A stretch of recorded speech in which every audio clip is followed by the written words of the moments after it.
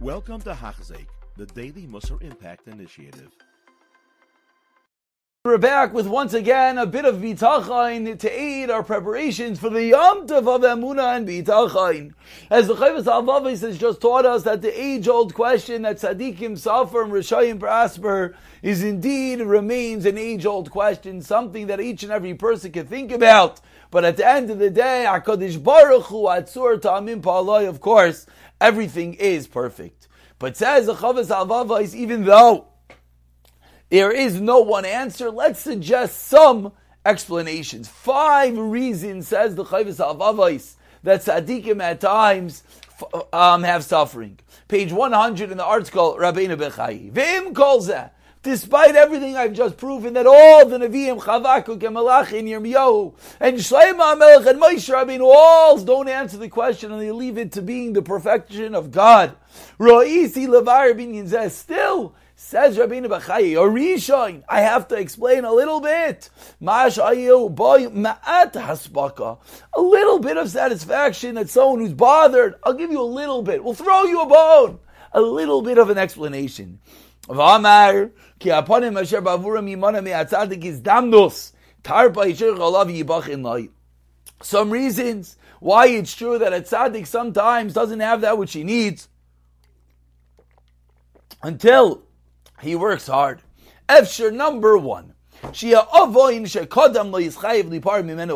It could be that there are Aveiros. No one was born perfect, no one's born a tzaddik.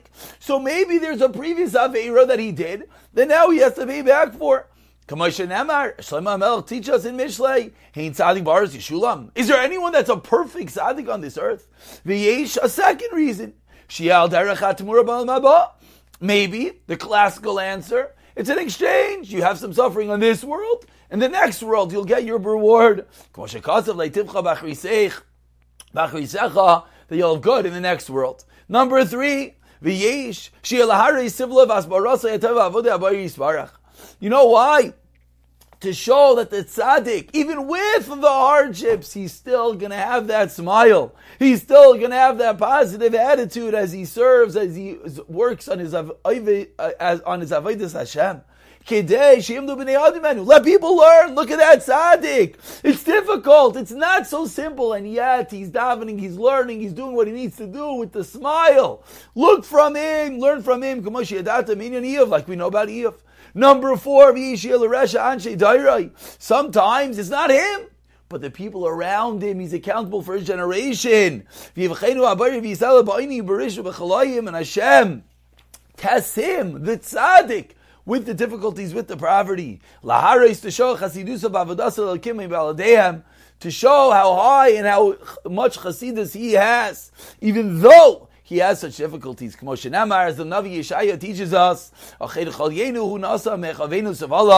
it was our own sicknesses, our own ills that the tzaddik had to suffer from, and the nation's problems that the tzaddik had to carry. And finally, a 5th reason, says Rabbeinu Bechai, you know what the reason, the 5th and final reason is, says Rabbeinu Bechai, why does the tzaddik get punished at times? Because he's not as mikane. He's not zealous enough on behalf of HaKadosh Baruch Hu. He doesn't protest the other people, similar to the previous reason that it's due to the people. But it's not just their Aveiros. The tzaddik has to show, he has to stand up for the sake of Hashem, and maybe he doesn't do that enough. As you find by Eli HaKohen Gadol and his children, as the pasuk in Shmuel Aleph teaches us,